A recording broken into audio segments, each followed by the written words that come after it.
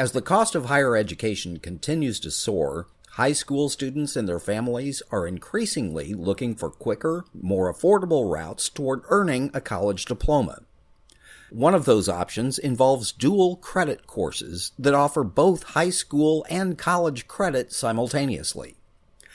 But a new study that's just been released shows those programs are not equally available to all students in Illinois, and even within individual school districts where they are offered, there are widening gaps between racial and economic groups in terms of who benefits from them.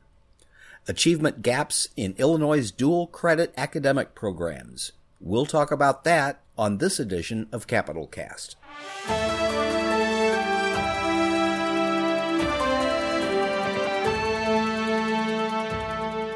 Hello and welcome to Capital Cast, a regular podcast of Capital News Illinois. I'm Peter Hancock. Achievement gaps in public education are nothing new. They've been documented and studied across nearly every aspect of education, from school funding and reading and math proficiency to high school graduation rates and college attainment. Now, a new study suggests that those same gaps are showing up in a program that is supposed to make college attainment more accessible and affordable for everyone. Dual credit courses that offer students an opportunity to earn high school and college credit simultaneously. The study was conducted by the Illinois Workforce and Education Research Collaborative, or iWork. That's a research unit within the University of Illinois System's new Discovery Partners Institute, which seeks to build up the state's high-tech economy and workforce. Sarah Cashdollar is a researcher at iWork and the author of the report. I recently spoke with her and started off by asking her why it's important to study those dual credit programs. My center, the Illinois Workforce and Education Research Collaborative, or iWork, is housed within the Discovery Partners Institute. We are a research center that studies education issues, we say from cradle to career, so early childhood all the way through college and workforce development. And that is or our scope is the entire state of Illinois rather than just Chicago. We are at Discovery Partners Institute because much of our research is relevant to DPI's work in terms of their mission to promote equity in workforce development in tech pathways in particular. And so dual credit is one way that schools can prepare students to succeed in those tech pathways as well as many other pathways. So we have kind of a separate set of stakeholders who are part of we call it our Research Advisory Council, and we meet with them annually to share our work and, more importantly, to receive input on what our research agenda should be and what projects we should pursue. And dual credit has repeatedly come up as an area of interest for those stakeholders. And so those are statewide researchers, policy makers and advocates, actual educators from districts. And so yeah, it kind of came out of those conversations. Okay, so dual credit programs, they allow students to earn simultaneously high school credit and college credit. Mm-hmm.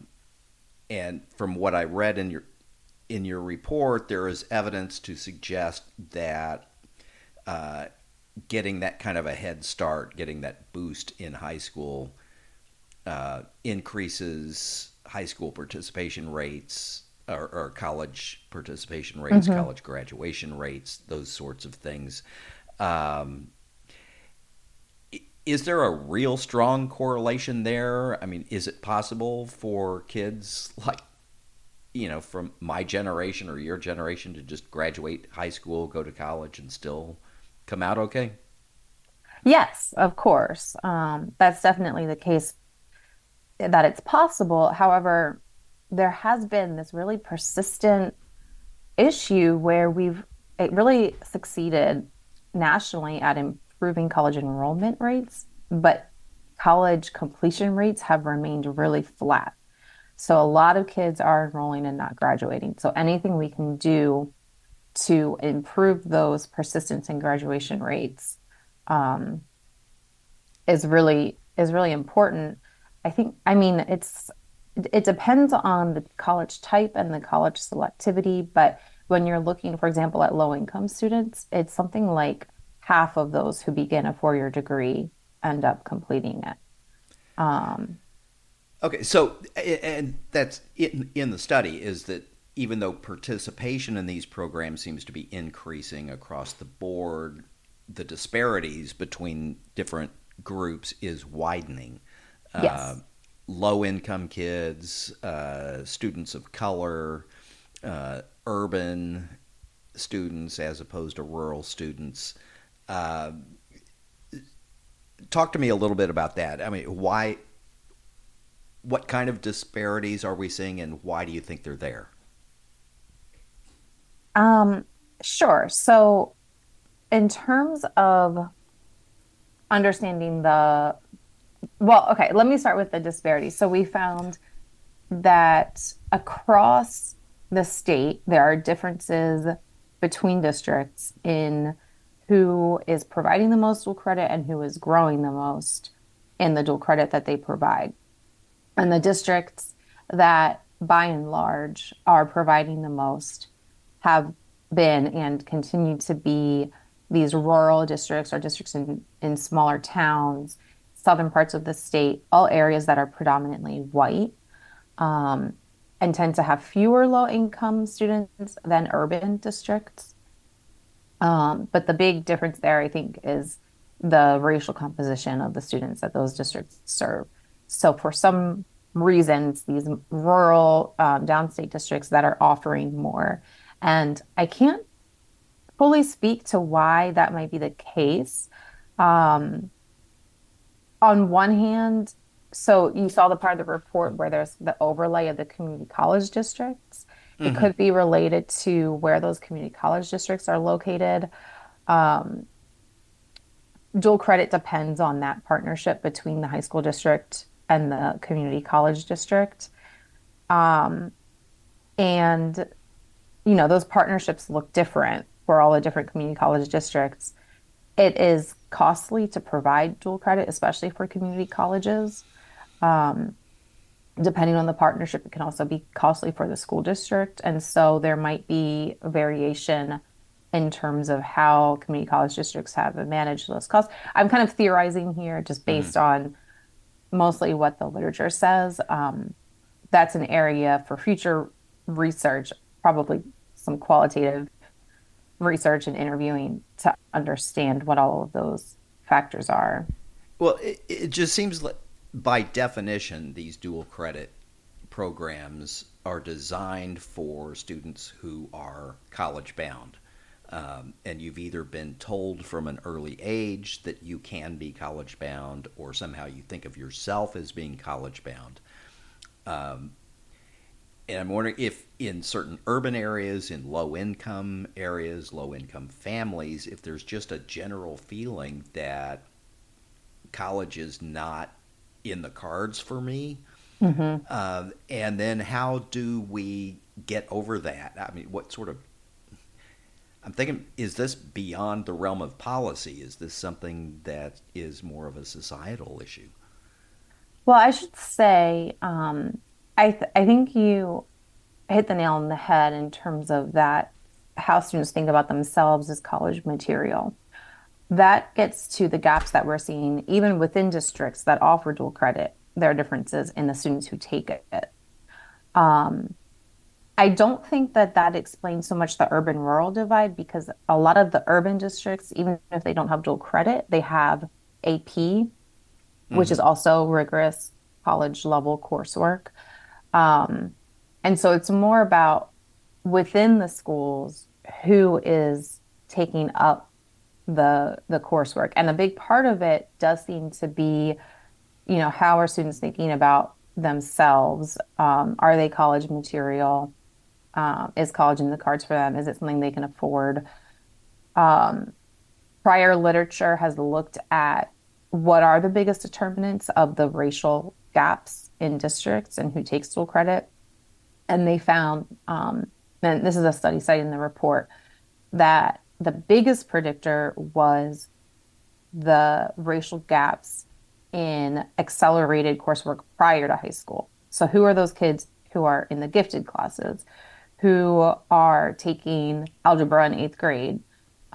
Who are the kids in the honors program, maybe at the middle school? And it's kind of like that sets the wheel in motion in terms of who is then either tracked into these higher level courses, who is thinking about themselves as the type of kid who takes these courses, who are counselors perceiving to be prepared for these courses. It seems like I have seen other information in the past, and maybe I'm wrong, but don't we see these same sorts of disparities in these other programs you mentioned, the advanced placement, the international baccalaureate, same sorts of income and demographic disparities there, even gender disparities, I think, in some cases, that you see in the dual credit programs. Yes, yeah, and I think that in some ways the various types of early college coursework serve similar purposes, and they all kind of experience similar issues in terms of who is taking them and the disparities in that participation. So, from a policy perspective for state government, what more can the state do? And it seems like, and the report mentions the state has done quite a bit, including increasing funding for community colleges to help cover their end of the cost. What more can the state do?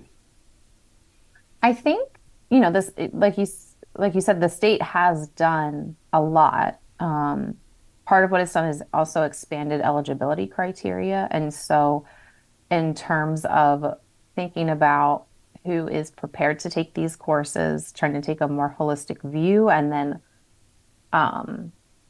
ensuring that counselors and others are advising students based on that more holistic view. In terms of what more the state can do, I think, I mean, as a research organization, our stance is we don't make policy recommendations. We just, provide research that others can act on. And so our goal here was just kind of to identify and bring to light the, remaining persistent issues in equitable access and pinpoint kind of where those are occurring. And there are, many resources that others have produced on how different bodies from the state legislatures to teachers in schools can act in order to improve these disparities. I think the big piece of it is that it has to be intentional in terms of you can't just expand access and assume that everybody will take that up equally. There have to be intentional, concerted efforts to recruit students who have been underrepresented in the past and continue to be. Well, and that, I guess that was my final question is this a matter of just getting the message out to more populations of kids or subpopulations of kids that post-secondary education is for you too? Yeah. I think that's definitely part of it. And explaining what these opportunities are, how students can take advantage of them. Just the fact that they exist at all in a school might not be something a student knows. Again, that's not really at this point my area of expertise in terms of the mechanisms, what's going on in the schools. But yeah, I think that knowledge and information certainly goes a long way. That was Sarah Cashdollar, a researcher at the Illinois Workforce and Education Research Collaborative and the author of a study about access to dual credit programs in Illinois. And you've been listening to Capital Cast. Capital Cast is a production of Capital News Illinois, a State House reporting project of the Illinois Press Foundation, with significant funding from the Robert R. McCormick Foundation. Until next time, this is Peter Hancock, and as always, thank you for listening.